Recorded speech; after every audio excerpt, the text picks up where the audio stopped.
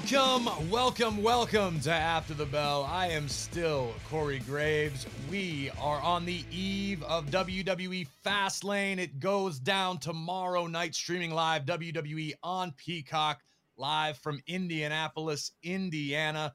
And of course, to help you navigate the road to Indy, my co-captain, as always, the Fighting Irishman, KP, Kevin Patrick. What is the good word this morning? What's the crack, fella? Honestly, bud, there's no rest right now. There is no break. This thing keeps moving forward at unprecedented pace because No Mercy was spectacular. Fastlane on the horizon. Raw and SmackDown continue to wow us each and every week. We've got a lot to get to, bud.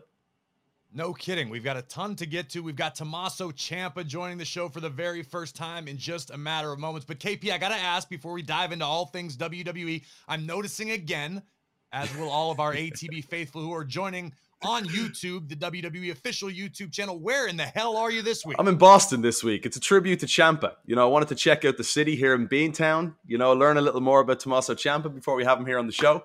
I'm at my sister's house, Gravy. I'm working. I'm doing a soccer match here in this area tonight, so I'm up in the Boston region tonight. Look at this. No rest for the weary. KP, a man of the people, making the trips, making the travel, keeping y'all informed. But KP, we are 24 hours away, roughly, if you are listening to this, as you should, as it drops Fridays, wherever you get your podcast. I want to run through the card real quick, see what catches your attention most. We've got the announcement of the WWE Undisputed Tag Team Championships being defended.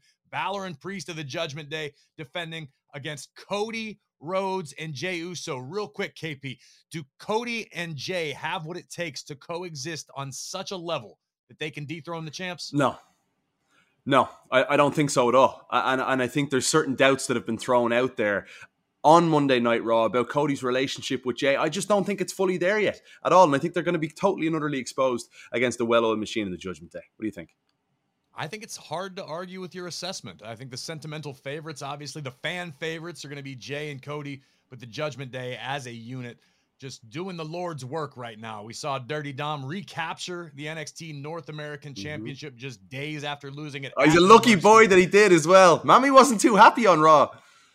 Not very thrilled. Luckily, there seems to be peace within the Mysterio Ripley household at the moment, but we shall see how that develops, of course. We have the colossal announcement, big-time six-man tag team match. We've got the LWO squaring off against Bobby Lashley and the Street Profits.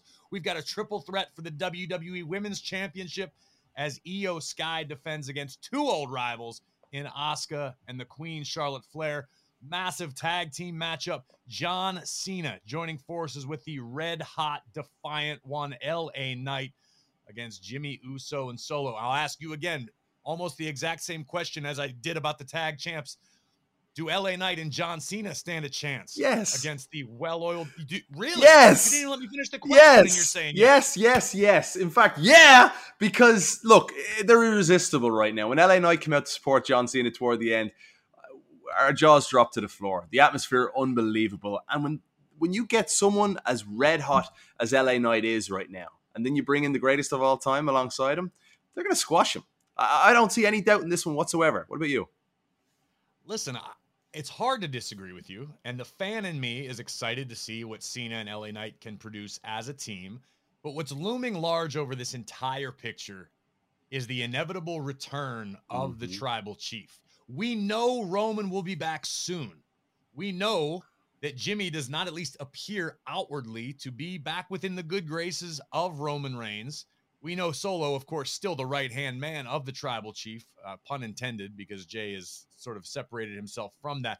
But Roman's coming back, and you've got this high-profile matchup where, to me, it is almost do or die for Jimmy Uso and Solo, because you do not want the tribal chief to come back to Friday Night SmackDown or even Monday Night Raw, wherever he so chooses, and not be able to present him with this token of goodwill. Hey, look what we did while you were gone, Roman. We took out the greatest of all time and the hottest superstar in the game right now. I think it truly is do or die for Solo and, more importantly, Jimmy Uso. This, to me, could be the last opportunity Jimmy has to get back in the good graces, and where he sits right now, sort of teetering. Yes, we've seen Jimmy growing in confidence, growing almost boisterous at times, acting a little bit more like Roman than I would assume Roman would like Jimmy to be acting. But I also think that if Jimmy and Solo pull it off, it's as close to a clean slate as they're going to get as pertains to Roman's point of view. The curious aspect to this for me is Solo, because I'm still not totally convinced that Solo's bought in with his own brother yet. And there are moments when Paul Heyman shows that clear level of hesitation toward what Jimmy's doing, when Jimmy rips a microphone out of Paul Heyman's hand. We're not seeing that too often. And Solo's kind of caught in the middle here.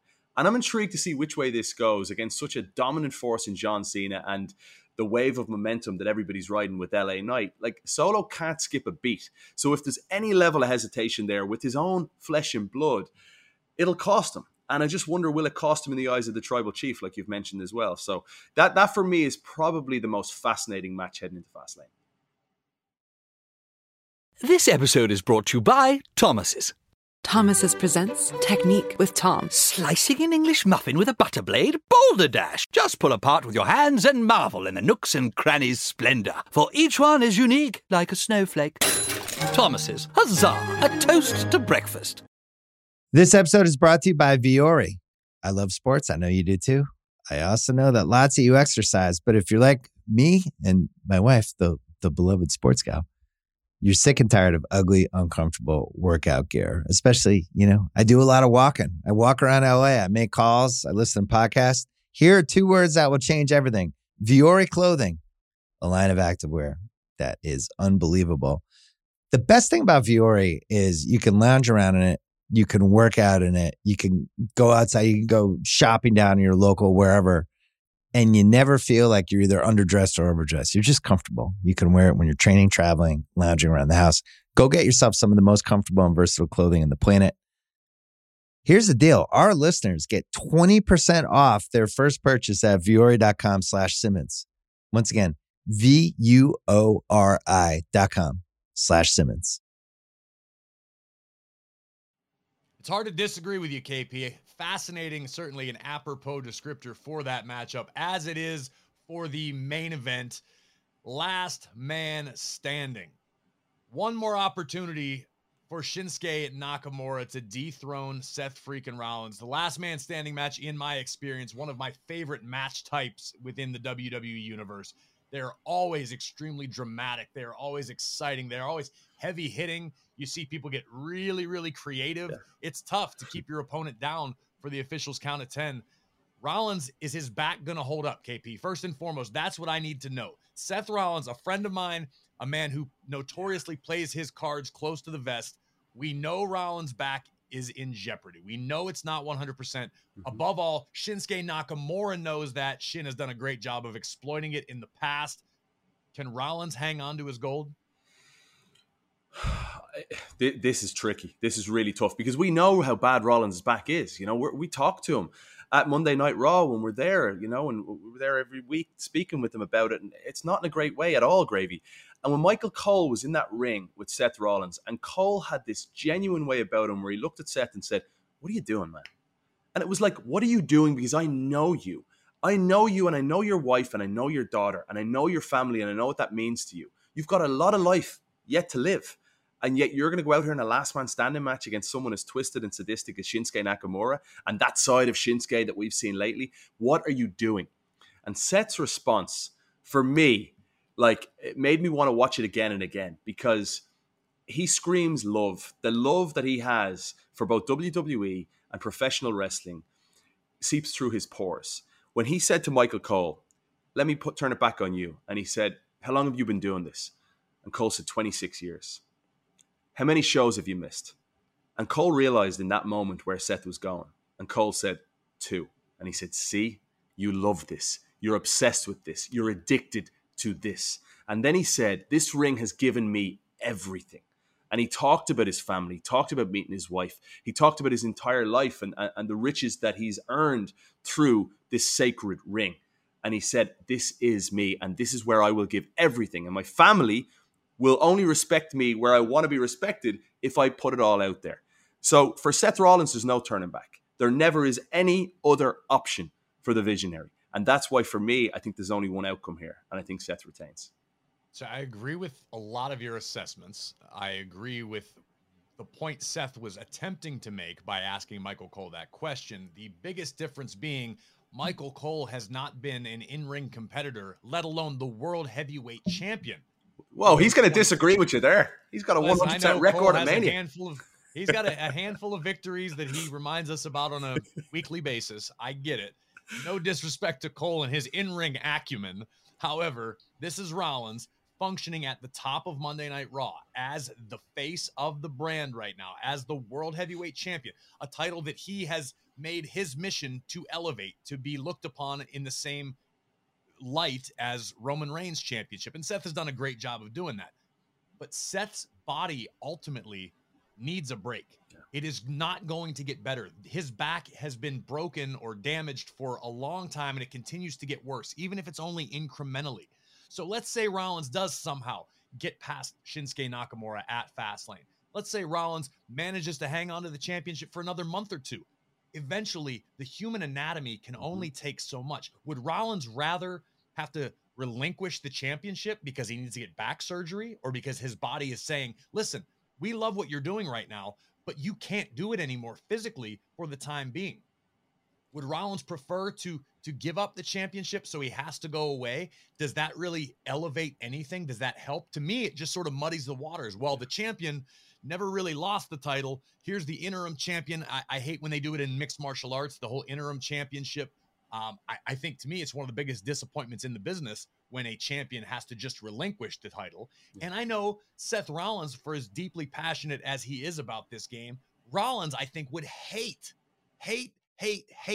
worse than anything in the world to have to just give up his championship. I think Seth would sleep better at night knowing he was beaten for his championship than he would to have to give it up should this injury continue to devolve. And again, I'm no doctor, I'm no athletic trainer, but the human body is the human body. Even if we are WWE superstars, even if Seth is one of the most elite athletes in any sport around the world, Seth's days are limited from a physical health perspective, in my opinion.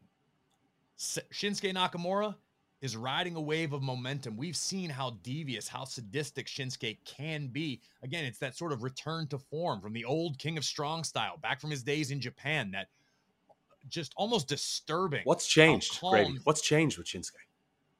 Shinsuke's remembered who he is.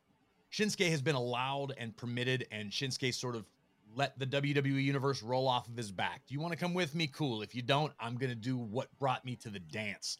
That is why we are seeing the best Shinsuke Nakamura that we've seen in the United States, in my opinion, in his career. I think Nakamura is ready. I think Nakamura is capable of. I think it should be somewhat exciting to think of the prospect of Shinsuke defending his championship against all these different competitors and opponents. This may be a bit of a hot take, although it should not be. Shinsuke Nakamura dethrones Seth freaking Rollins for the World Heavyweight Championship at Fastlane Saturday night. That's how I see it playing. I'm not saying I like it. I'm not saying I'm hoping that's how it works out. I'm saying the analyst in me who has sat here and watched way too much wrestling over the years and thinking of the long term, the future. Seth's own words is how Seth is excited about the future of the business, where the business is as a whole right now. It's red hot. He loves riding the momentum. But I want Seth here 5 years from now. I want Seth to still be that guy who can pass on the knowledge. And again, I'm not implying he's finished, but I know it would be a lot harder pill for Seth to swallow to have to give up his championship for any reason other than being defeated in the ring. Gravy, I'm seeing something in your face and I'm hearing something in your voice that's a little bit different here. You're genuinely concerned about a fella that you go way back with here in Seth Rollins. Sure, I am. And this isn't a sense that, oh, well, he's got a bad knee. What if the opponent exploits the bad knee? He's got a bad back. Nakamura has been very open and honest that your back is going to be your downfall. Seth has cheated fate a few times in the past. How long can this role stay going? I mean, if you're Rollins, again, Rollins wants to be the workhorse. His passion is almost his biggest obstacle in this situation. Rollins, as much as he loves to talk about, I don't have that Roman Reigns schedule. Rollins likes to show up every night and defend the title regularly and be boots on the ground as much as possible. He wants to be that true leader. But guess what? When Roman Reigns shows up to defend his championship, Roman is always at peak physical condition. Yep. Roman is always 110% because he's had time to recover. He's had time to train properly. After a grueling battle, if something's nagging, Roman has learned over the years to take care of his body, to keep himself in peak physical condition. And we've shown that seems to be the secret formula for Roman. Seth has tried to do the opposite, but maybe Seth should take a note out of the Tribal Chiefs book in this instance. Gravy, you've been there. You're someone who was not medically cleared to compete. You weren't able to go there. Look, like I said, I'm hearing something different from you here. If you had any advice, if Seth came to you and said, what do you think? What would you say to him? Seth is a guy, and listen, I'm not naive enough to think that I could change anything this close to a battle. Rollins is locked in. Seth is already preparing for last man standing like only Seth Rollins can prepare. I wouldn't be foolish enough to think I could even change his mind this close. I would say, hey, Seth, should you survive Nakamura at Fastlane, maybe pump the brakes a little bit. Yeah. Maybe listen to your body, not the WWE universe, because the fans are going to clamor. And I don't mean that as a negative. It's not the fans' fault. It's Seth's will to be the best. It's Seth's desire, his passion, his obsession with being the absolute best in the business. And again, sometimes, and I can speak firsthand, your body doesn't cooperate with your brain. Your brain's going, I'm fine. I can do more. I can keep fighting. But your body's going, no, man. No, that's not the case. I lived it. I was ready to get cleared. And all of a sudden the doctor said, hey, listen, the scans don't look like something we want to see. You're out. And then all of a sudden it wasn't, hey, take 2 months off and get healthy. It was, Graves, sorry, you're medically disqualified. You can't do this anymore. Why not take the moment, if you're Rollins or anybody on the roster for that matter, and realize, listen, this isn't 1988 anymore. If you get hurt and you miss an event, you're not going to get kicked out on the street. It's not like you're not going to be able to feed your family. We are professional athletes these days with the Performance Center, all the athletic trainers and the different regimens we have. I think it's high time, and I think the business has done a great job of evolving. That is more the norm now. It's not like it used to be. I mean, the business as a whole has evolved and changed for the better, for the health and talent of our competitors, of the crew, anybody who needs it, right? But it's a lot easier in my mind to cope with, hey, I'm going to miss the next month or I'm going to miss the next pay-per-view because my back is just short of disintegrating. And I'm going to get myself healthy and pick up where I left off rather than running it till the wheels fall off. But then again, there's a reason Seth freaking Rollins is world heavyweight champion and old Corey Graves never has been. No, that's not fair. In mentality. I'm not, I hate to bet against my friend and one of my favorites. I just think that if there is a time for a big seismic shift in WWE, Nakamura is the hot hand right now, and Shinsuke can get it done and make for very interesting and compelling matchups and events on the road to WrestleMania. You know what it reminds me a little bit of? Right before the Hell in a Cell match with Rollins and Cody, and the peck is torn away from Cody's body. And on becoming Cody Rhodes on Peacock, Brandy, his wife, says, I looked at him and I said, you got to do it. Get out there. And I'm sitting there watching this documentary thinking, what?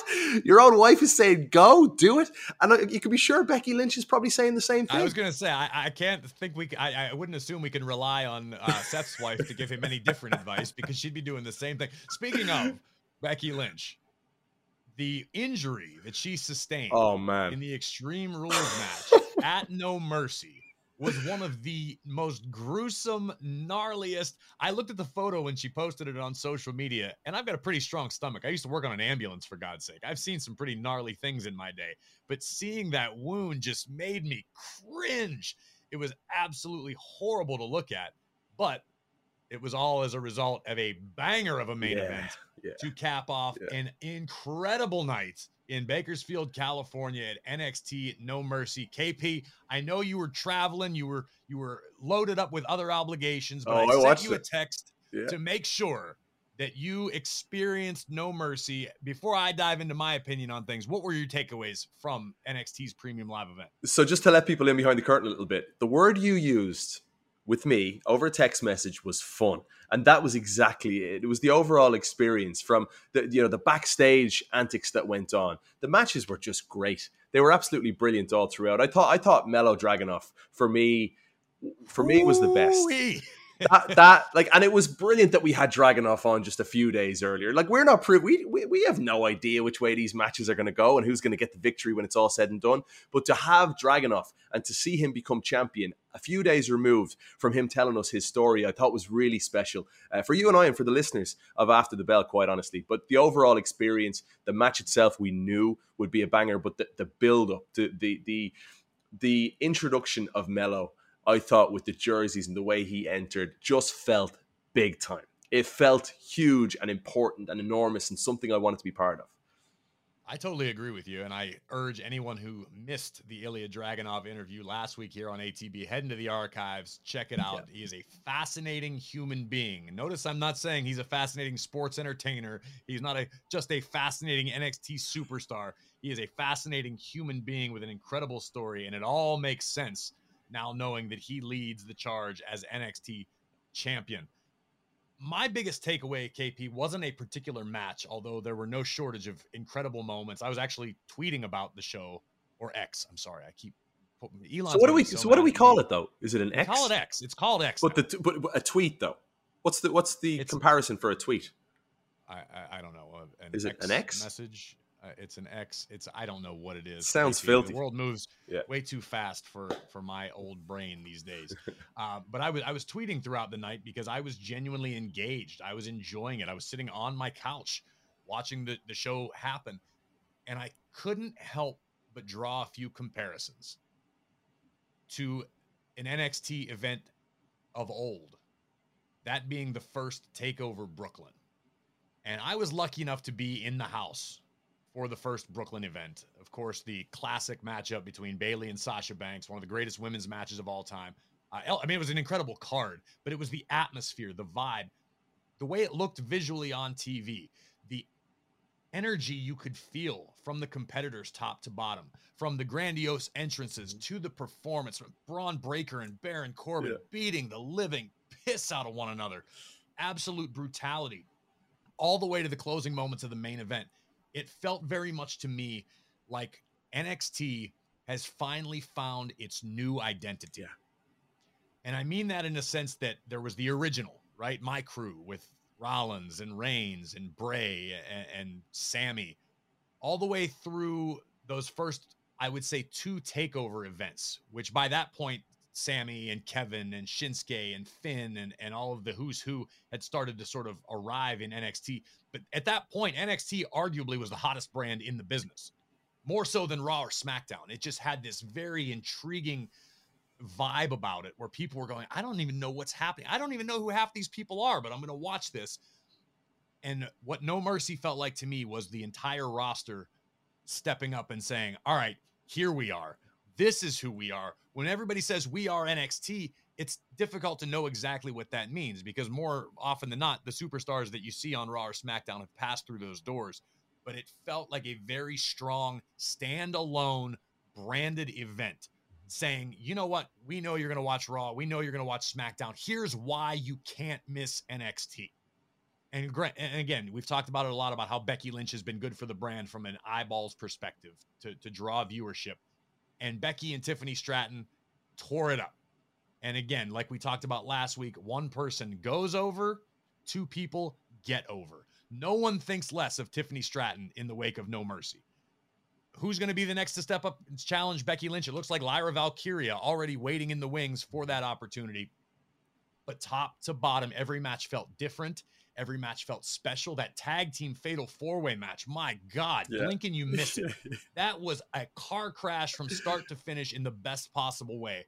I watched that entire event from start to finish, and when it ended, I was excited. I wanted more, and it made me excited for the future of our business, of our company, of the NXT brand, because it finally feels like they have an identity past the last generation to me that was identifiable, that being the quote unquote black and gold era, where you had your Johnny Gargano and you had Adam Cole and you had Tommaso Ciampa, who we're going to be talking to in a matter of moments. It just felt like a very definable, okay, now we know who the players are.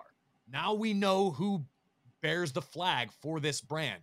Top to bottom, everybody stepped up. Nobody swung and missed. It was an incredible night, an incredible event, and much like the podcast, I'm going to back promote it. For some reason, you're listening to this and you didn't get eyes on NXT No Mercy. Make plans to do so. I don't care if you have to stay up late when the kids go to bed, or if you have to wake up an extra couple hours early before you go to work.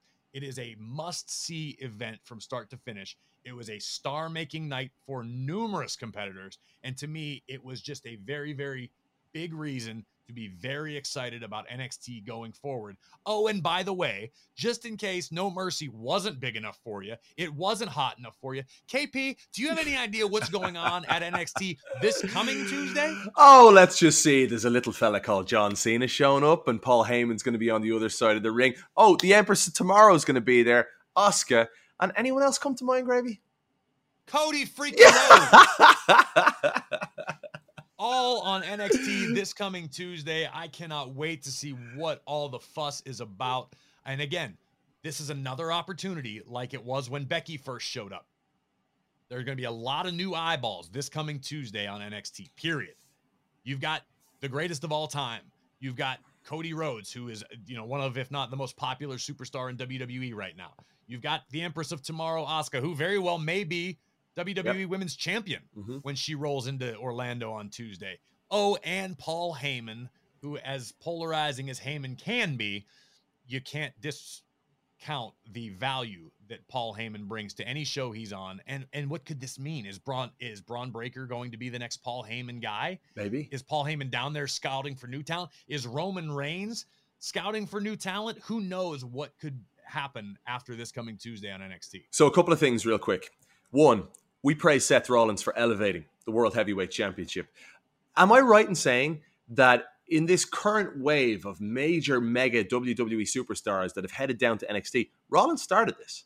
Rollins, it feels to me like in the last few months, Rollins was the one originally to say, right, I'm going down to NXT first. And look who's followed since then. Now you've got John Cena heading to NXT on Tuesday night, which is wild to me. Second point, it's a great feeling, Gravy, when you and I sit at the bar after a show and we have a drink, and often we'll say, who stands out to you and why? Like, which upcoming player here do you feel has legs? And both you and I sat at a bar probably 8, 9, 10 months ago, and we spoke about Trick Williams and what he offers and how much of a talent we feel he is. Sure, athletically, he's wonderful, but it's his charisma, it's his fun. For me, it's his likability. There's something about him that I'm drawn towards Trick. I think he has it naturally. So to see Trick win it and then lose it again, like, look, I was delighted for him to see him have that moment. And then Dirty Dom goes and does Dirty Dom things on Tuesday night. Well, it's WWE, and anything that can happen likely will. The ride never ends, even if you are Trick Williams. But I echo all of the sentiments you just spoke, KP, about Trick. He was one of the superstars that really stood out most to me at No Mercy. The entrance was cool, and you had the whole arena bumping, whoop that Trick, and Booker with the ad-libs. Booker's ad-libs are fantastic. He did it again on NXT this week.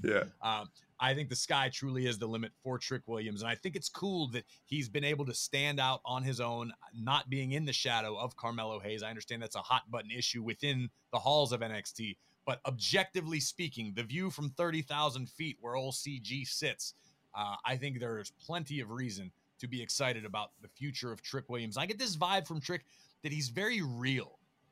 You've spoken to Trick off camera. Yeah. We know who Trick is, and he's got this confidence, this quiet confidence, this swagger. Trick reminds me of a modern-day big personality pro athlete, almost like a Terrell Owens or a Deion Sanders or someone of that ilk who is really good and isn't afraid to let you know how good they are.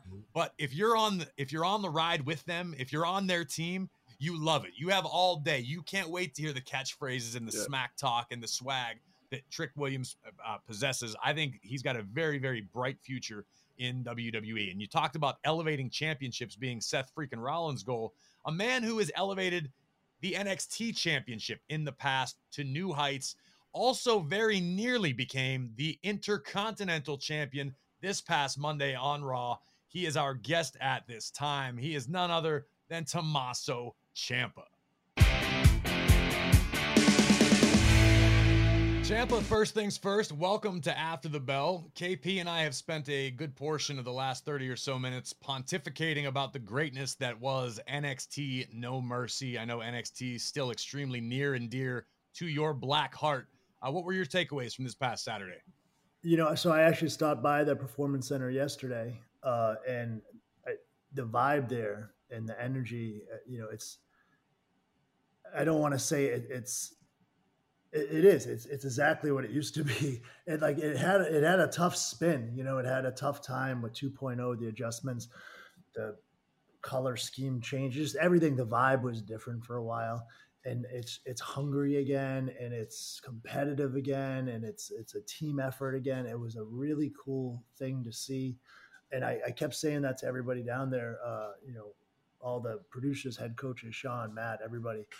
That crowd was as electric as anything I've ever seen for a takeover. Like, it was the first time watching where I was like, man, this is the black and gold field. They were crazy, and all these new talents and acts have now stepped past that point of being new, and they're developed, and they have character, and they've got backstory, and you can connect, and just to see it was cool to see. It's cool to see Carmelo Hayes be a full package. It's cool to see Trick Williams break out like crazy over the last few months. Ilya Dragunov is next level. I bumped into him, and he is full package, ready to go. You could toss that guy on a pay-per-view tomorrow, and he's going to deliver. It was an awesome show, awesome environment. I completely agree. I just said the same thing to KP, and I actually compared it back to the days of the first NXT TakeOver Brooklyn. The atmosphere, the vibe, and you summed it up perfectly, the way that everybody's really coming into their own and becoming a definable era. I said there was the first generation, which was the first Brooklyn crowd, and then there was sort of your generation with yourself and Gargano and Undisputed Era, which stands alone as a very definable era. And I feel like we're crossing over into a new era in NXT. And it's fun too, because this era for me is very similar to the first, in the sense that we got to watch Sasha and Bayley and so many others develop. And then we got to be a part of their greatness when they went from like a little bit on the greener side, a little bit trying to figure out who they were. And then it was like, whoa, that Brooklyn match, I mean, always stands out to everybody with Sasha and Bayley. Right. So then our generation, when we came in from, Cesaro and Zayn and KO to us and Era and stuff, we kind of defined ourselves a bit more on the independent scene. Right. So by the time we got to NXT, you weren't seeing a finished product, but you were seeing a bunch of guys and girls out there who knew who they were. And now this new era, once again, we've got to watch like Braun Breaker develop. We got to watch Carmelo develop. So I love that. I think it's fascinating to watch any talent go through the process. Like, I think the process to me is just so freaking beautiful, like promo process, character process, in-ring work process. And we're watching that process. And then all of a sudden you get to see them on a big stage with a packed crowd full of energy. And you're like, oh, okay. Like you just know light bulbs are going off. Like, that they're hungry. Like, I know that feeling. I know what it's like to be in front of 200 people weekly and then be like, all right, here we go. We got 10,000 people. Let's do this. So just awesome to watch. I've heard so many stories from you, Corey, and from guests along the way about the trials and tribulations of breaking through, 10 years ago versus what the young NXT superstars are given today, right? The facilities, the trainers, everything that comes with it. But what you just said is fascinating, Ciampa, because are they in a tougher spot in a way when they're brand new to professional wrestling, some of them taken from different worlds, and they're showcased to the world in front of those bright lights and in front of hundreds of thousands or millions watching around the world on these premium live events, and yet they're still quite raw in comparison to what you guys would have been? It's choose your difficult. Yes, their mistakes are being highlighted more, and they're seen by more people, and there's video recordings of it that are going to live forever. So in that way, absolutely more difficult. But then there's also you're getting a pretty good pay.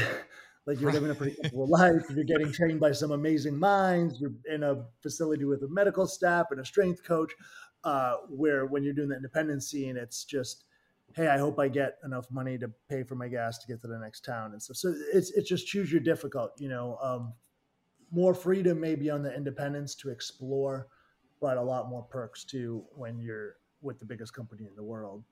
So they're both tough. Neither's easy, but just kind of is what it is. Well, Ciampa, talk to us a little bit about your journey. Now, most of the WWE universe knows you obviously from Monday Night Raw or Friday Night SmackDown in the period of time you've been there. If they're familiar with NXT, they know about your long tenure as NXT champion, all the fantastic matches and moments you created there. But that was far from the beginning of Tommaso Ciampa's journey in this sports entertainment world. Talk to us about how it all began and where you first jumped off. Yeah. I feel like my story is so similar to most of the independent talent that comes up, in the sense that you're a lifelong fan. You love it as a kid. You collect the figures. You get your own record book. Like those are my early memories. Like, I'm playing Saturday morning. I got my own paper out there. I'm giving everybody. Tatanka's got a win-loss record. Bret Hart's got a win-loss record. We got colored markers to make sure we get color when needed. Yes, that's right. It had to be the washable markers, though, because I Has to made be the wrong washable, mistake yeah. a few times. And then you get, especially if when Mom suddenly decided, like, I'm going to give you one of those wipes instead of just doing water to get it off. Now they're crystal clean again, and we can That's start right. to think over. Yeah, it's the typical story that I fell in love at first sight. It was larger than life characters, and it was, for me, it was like Hogan and Warrior and stuff. And then as I got more into the fandom of it, you start to lose some of the larger than life and start to relate more to Bret Hart and Shawn and guys that, whoa, he's smaller and maybe I could Right. do this type of thing. I never had a falling out period. I just loved it, and I was also growing up in like the prime time to grow up as a wrestling fan. You went from being a Hulkamaniac to going to the Attitude Era, and like it's just, of course, it just defined a lot of who I am now as a performer. But I loved it, and I was lucky. I was by Killer Kowalski's school. I grew up in Everett, Mass, right down the street from Malden, Mass. That's where his original school was. I would go there and check out classes and stuff. I was ready to jump in at like age 15, 16. And I don't know if you ever got to meet Walter, but I never did. I never did. whew, still such an impression that he made on me. He's such a class act. Like in a business full of carnies, he's such a straight shooter. And I still remember distinctly, like, he brought me in maybe age 16, 17. I just finished my junior year of high school, and I would go all summer and watch classes. And he would sit with me, let me watch with him. He'd share all of his juicing recipes. He loved to juice all the vegetables and fruits. He gave me my first ever workout program, which was just insanity. It was like a full body workout, 5 sets of 20 of every big monstrous squat, deadlift, overhead press movement. And he just kept saying to me, hey, don't sign up. Don't give me your money now. Go enjoy your senior year. And when you're done with that, he also, kind of gave me the Iggy at the time. My facility is about to move. At that time, he was about to be bought out by Chaotic Wrestling. So he was just such a class act, like, and such a just an honest guy. Could have just took my money easily, just, wait it out. And that's what I did. And as soon as I graduated, I spent my $500 graduation money on a purple van and started making the trek an hour back and forth to North Andover, which was Chaotix Training Center. And what a class. Kofi Kingston, Ivar, and then quite a few others who didn't quite break out to this point, but Arch Kincaids, if you're familiar, and John Walters. I was going to say, was that a John Walters class? Yeah, John. I was the class after John Walters. Eddie Edwards, who's doing a ton of stuff at Impact. The guys in our group who came through the system, whether it was Killers or this guy Mofo, had his school in New Hampshire. That scene at that time was exploding with talent, and it was just nuts. So I was real lucky. I got to work with some awesome guys early on and learn. Coach Hollow was Killer's handpicked head trainer, and Coach Hollow's the best footstep fundamental coach in the business. He's right. Him and Dr. Tom Pritchard are right there, hand in hand. They work together. It was awesome, man. I got in quick. I got in early. The system that I started at too, at that time, whole different world in wrestling. WWE, when they came to town, they'd go to specific schools, Harley's school, Killer's school.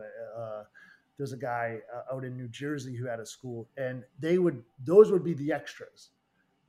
So if you went to that school, you kind of had this in. Like, I know if I work hard here, impress these coaches, I'm going to get to be an extra. And that led me on a real fast track to WWE. For anyone out there listening who's not aware, I signed my first contract. I was 21 years old, and I went down to Kentucky, and this was 2008, maybe something like it was 2007 or 8. It was early on. You were born in 85, Ciampa. Do the math. Come on. Yeah, it was fast. It was Kofi Kingston and I were signed real fast. Kofi super fast. He was signed in less than a year. It took me a couple of years, but it was just that's what we were on this. Like it felt like a college education. It felt like I went to a place where I said, "Hey, if you want to be a doctor, you got to go to college. You got to go to graduate school. You got to go to medical school. If you want to be a WWE wrestler, you have to go to Chaotic Training Center. You got to get your fundamentals, get your 8x10, look good in your 8x10, make sure you have a suit, go to TV, shake hands, say hi, like be a wallflower." It was so systematic back then, where now it's like, no, go be a big star, get a mass following. Don't even care if it's in wrestling. Just get a following, a social media following, a football following, something. Whole different world. Does that piss you off a little bit? No. Given that you are the pure grinder. Being at the Performance Center for whatever it was, 5-6 years, you definitely see a lot of that. You see a lot of I guess bitterness is a simple word, so-and-so doesn't even know how to block up. That's like, yeah, but so-and-so also learned how to market themselves, and they learned so many tricks of the trade that oftentimes, as an independent wrestler, you completely overlook. I never understood how to market myself. I didn't know how to handle a social media platform and how to get myself more views. That stuff, it was foreign to me at that time. I struggle opening the computer and figuring out, I go Google Chrome. I don't know what that is. I don't understand it, So it's silly to think that that football player doesn't know anything about wrestling. Why are they here? Well, because they excelled at football. If I could have excelled at football, I would have. I was a high school football player. I wasn't good enough to go play college or pro or any of that. So to each their own, man. Every path is a grind. So for me, it's kind of it's awesome. Bring everybody in. The people who are going to stick around are the people who are going to find a passion for the business. If you don't find a passion for the business, you might succeed, but you won't stick around. So when you're as passionate as you are, obviously you're used to a certain extent, being disappointed, being told no. How were you able to soldier on and continue despite all the setbacks you faced in your career, even prior to WWE? It's definitely peaks and valleys.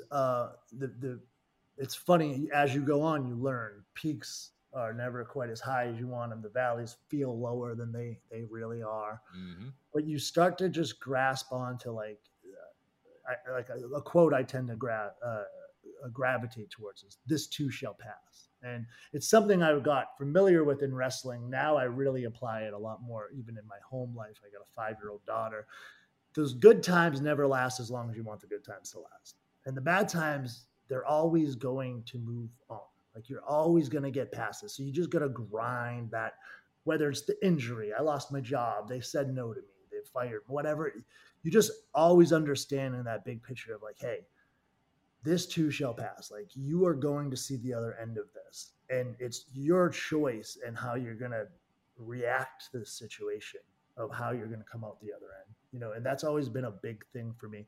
And also with wrestling, the secret for me, it's not a secret by any means, is I freaking love it. And if you love it, it's I'm not going to say it's easy to hear no and keep moving, but there's really not an alternative. I've been fired by WWE, and I've been turned down by Japan, and I've been told no at tryouts for Impact. When I get the no, it's there's not really an option of I guess I'll quit. It's like, well, I guess I'll find another way, because what else am I going to do? I can open it. Corner. I was a pretty successful personal trainer, managed at the studio, had that going. There was a point where I was like, I guess I could stop doing the wrestling thing and do this full time. When was that point? So specifically when I had left Ring of Honor, and that was 2013, I think. So my contract was coming up, and at that time, Ring of Honor had a few people under salaries that were this is going to pay your bills. Mm-hmm. They had a lot of us under very small guarantees. You're free to do whatever else you want, but we're going to give you this 10,000 a year, 15,000 a year, whatever it is. And then they had other people pay by appearance. So I was I was thinking, hey, I need to get out of this small guarantee. I got to get to a point where I can afford a living by doing this, because I was at burning the stick and burning the candle, whatever, at both ends. I was training constantly, opening the gym at 5 a.m., all that. Then weekends going to do Ring of Honor and all that. So that contract came up, and I had that discussion of like, hey, I need to have a full-time salary if I'm going to continue doing this. And at that time, they didn't see the worth in me. The owner, Sinclair, said essentially just flat out said to me, hey, like, no one's going to pay you more than $20K, so it's take it or leave it. And it was like the light bulb moment for me of like, oh, like I thought we were negotiating. I didn't realize this was like, you don't even believe in me. And Right. once you feel that, it makes the decision for you. Like, oh, I don't want to work for you. I don't need to prove, myself right to make you money. I'll prove myself right to make someone else money.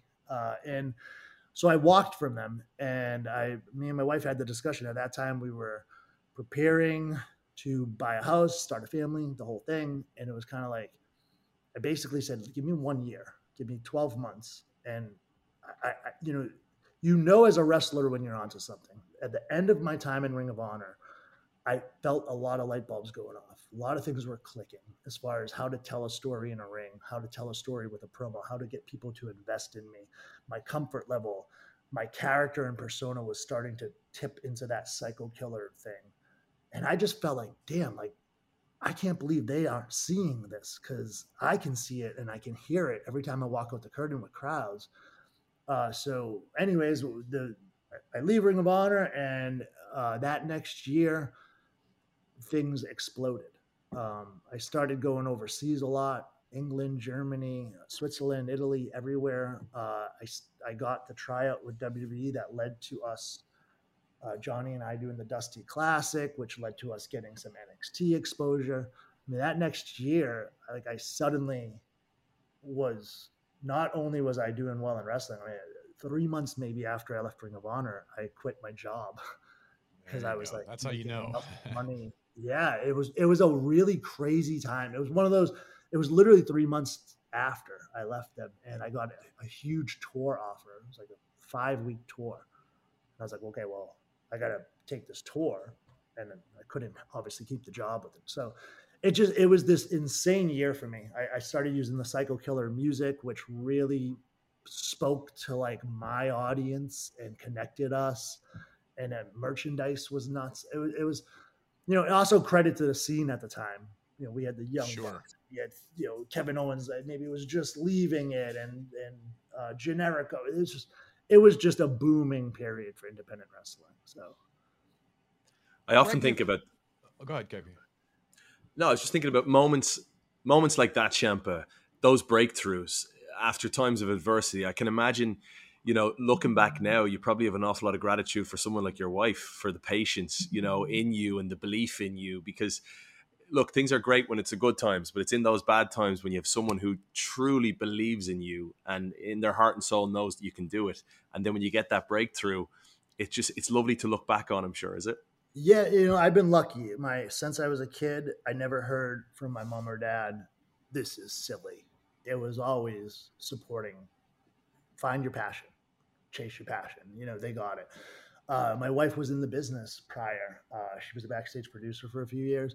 So she really gets it. She gets the grind that we go through. She gets all the crap that we go through. And she understands that there's a lot of down before there's an up. And yeah, it's awesome to have the support, the understanding. I found over, I think I've been doing 18 years now. I think if there's a secret ingredient for professional wrestling, it's confidence. Like, you can see in a performer, it doesn't matter how good or what level they're at. I've seen it in the very best. I've seen it in AJ's and Seth Rollins. I've heard stories about Ric Flair and Shawn Michaels. If you start to self-doubt, things spiral. And if in those bad times you can still say to yourself, no, man, I'm good at this. Give me the mic, give me the time, give me the main event, give me that opportunity. If you can find that and keep that, you're gonna succeed. Yeah, it's the secret ingredient. How were you able to utilize that secret ingredient when you jumped from NXT, where you had seemingly limitless success as one of the faces of the brand, to come to the main roster and not necessarily have the same opportunities or opportunities of the same magnitude presented to you for quite some time? Yeah, so I'm lucky at this point. I've been through it.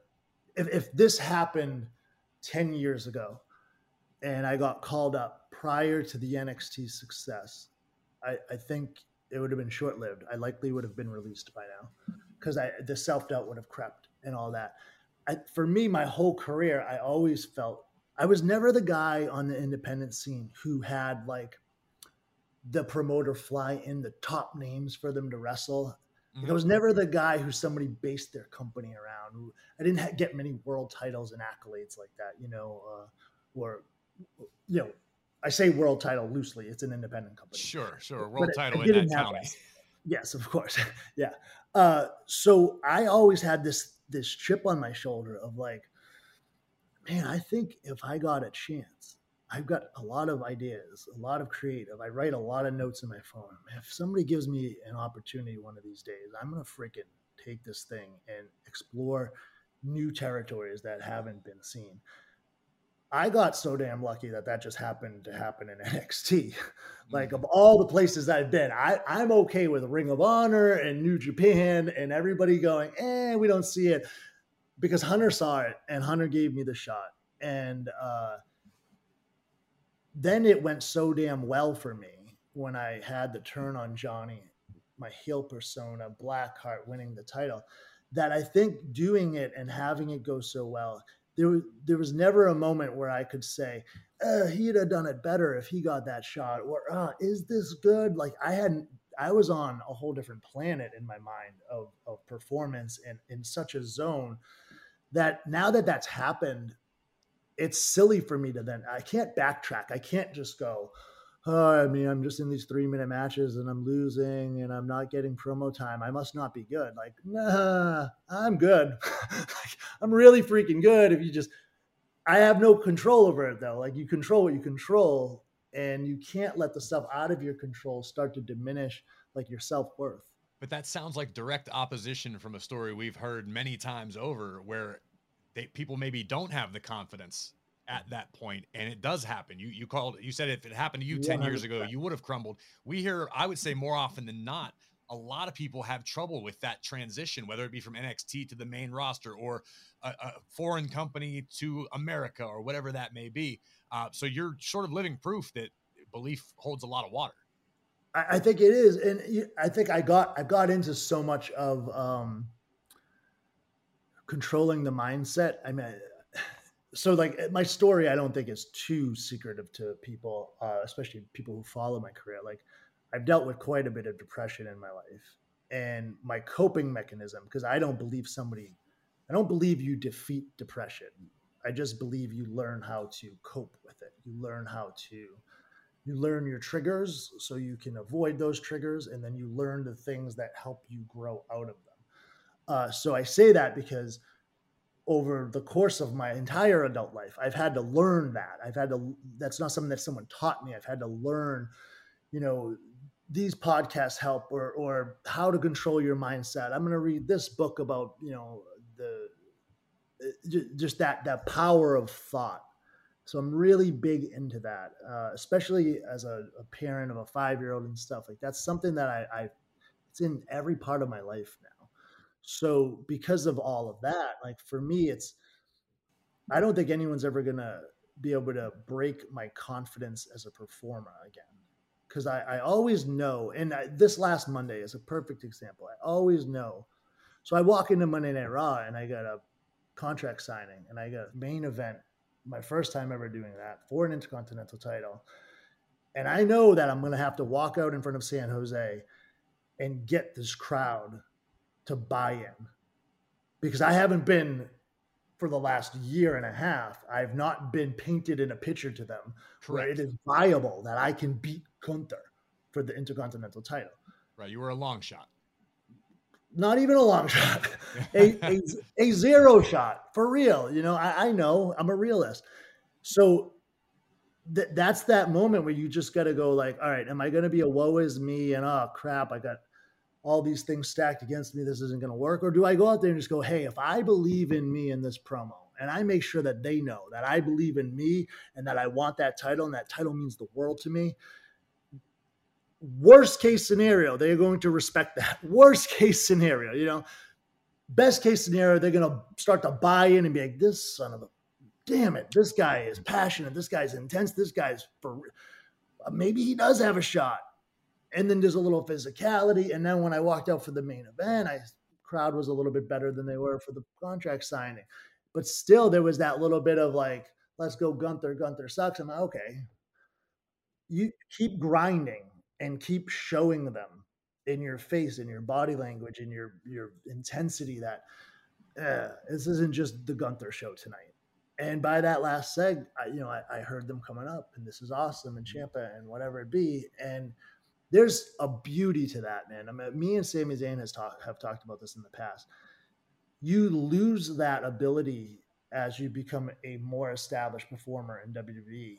That ability and that opportunity to go out in front of a crowd who's not too familiar with you and to earn them.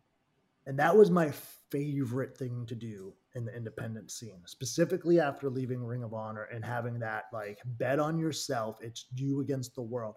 I loved going to towns and cities that barely knew who I was, maybe heard my name a couple times. And at the end of the night, getting that, now I'm selling you my merchandise. Now you're following me. Now you're a fan for life. So that was the opportunity presented to me Monday. I'm going to go tell San Jose, California, who the hell I am. I'm going to get to do it on the microphone in the ring. I'm going to get to do it on a main event scene with a opponent who I know is ready to hang. So that's a beautiful thing, man. That's like the art. It definitely is. And you accomplished the mission, knowing that was your goal that night, knowing, okay, hey, maybe I'm not going to get this job done in that respect, but they are going to know my name at the end of the night. I don't think anybody would disagree that you accomplished that mission. But your unsuccessful bid to become Intercontinental Champion was not without a bit of a silver lining in the closing moments of Monday Night Raw, a reunion of sorts. Your longtime pal / tag team partner, Johnny Gargano, back in the fold. We've seen you on social media, the missing Johnny posters. Your man is back by your side. How did that feel, even in defeat, to see that old friend come to your aid at the end of the night? So unfortunately, I know that the feed cut a little bit before the finale of it. Hitting. Yeah, I was desperate to know what happened afterward. Yeah, hitting meeting in the middle and stuff. I think for me, the silver lining to it, to not only having him back, but the cool thing for both of us was, so DIY really never got going on the main roster. We had a couple matches a couple of years back. I don't know that many people would even remember that. And it's never been talked about. I came up, I was doing stuff with The Miz, and I got that little bit of a rub with the U.S. title opportunity, and then I had to go away for surgery. By the time I'm gone, Johnny's coming up. He's doing his own thing. So together, there's been no tease for DIY. So the fact that Johnny could come out and San Jose could be chanting DIY and give the reaction they gave when we hugged, and then after the show ended, we even got on the mic quickly, and just when I shouted the "We Are," to have the whole place saying DIY, it was one of those moments where I was like, wait, like, we've done nothing to train you people. In one night, we tried to build me as a viable contender, and then we just brought Johnny out. No build, no expectation. So to have that crowd react and to go, oh, we know that they're called DIY, that to me was like a big success, because it was like, okay, well, shoot, that's with nothing. That's with no machine behind us, with no anything. I feel like if we start to go now and they start to see us on a weekly basis together, whether it be backstage promos and interactions, because we can have a lot of fun that way, or matches where we get some time, because that's really what DIY was in NXT. It was these two dudes thrown together, and it wasn't like the rocket ship was strapped to us by any means. It was just you did what you do. You went out and forced the fans to pay attention, and you earned their respect and their admiration, which is why DIY truly is an apropos name for the two of you. Yeah, it's cool, man. It's funny because we'll always do that. Like, you know, in NXT, we would always do We Are NXT, and we always would do it with DIY. We Are DIY, because it is this group effort. It's like the fans are the reason. When we came to NXT, we didn't have contracts. We were just these two guys. We'll give them some extra work and we'll see if it gets over. And then it got over, and it's the fans who turned us into what we've become. So we have this real good relationship with our niche audience. And now the goal is to say, okay, well, now there's this global audience, this main roster audience that just is bigger and crazier and beyond our imagination. How do we now get them to buy in? Because that's what we need. We need them to buy in. We need them to grasp that we can win the titles and we can be main eventers. So I'm excited for it. I'm excited for the possibilities. I'm excited for the fresh matchups. We've never done stuff with New Day and Viking Raiders, and now Imperium's got the ball rolling pretty deadly. It's all new. So it's a cool time. KO and Sami Zayn is obviously a dream match that I see a lot of people bring up on the internet. There's just a lot of possibilities. And, you know, that's obviously for anyone who's a performer but still a fan. That's fun. That's exciting, you know? This episode is brought to you by Thomas's. Thomas's presents Technique with Tom. Slicing an English muffin with a butter blade? Boulder Dash! Just pull apart with your hands and marvel in the nooks and crannies' splendor, for each one is unique like a snowflake. Thomas's, huzzah! A toast to breakfast. This episode is brought to you by Viore. I love sports. I know you do too. I also know that lots of you exercise, but if you're like me and my wife, the beloved sports gal, you're sick and tired of ugly, uncomfortable workout gear. Especially, you know, I do a lot of walking. I walk around LA. I make calls. I listen to podcasts. Here are two words that will change everything. Viore Clothing, a line of activewear that is unbelievable. The best thing about Viore is you can lounge around in it. You can work out in it. You can go outside. You can go shopping down in your local wherever. And you never feel like you're either underdressed or overdressed. You're just comfortable. You can wear it when you're training, traveling, lounging around the house. Go get yourself some of the most comfortable and versatile clothing on the planet. Here's the deal. Our listeners get 20% off their first purchase at Viore.com/Simmons. Once again, VUORI.com/Simmons. Jedi are being murdered.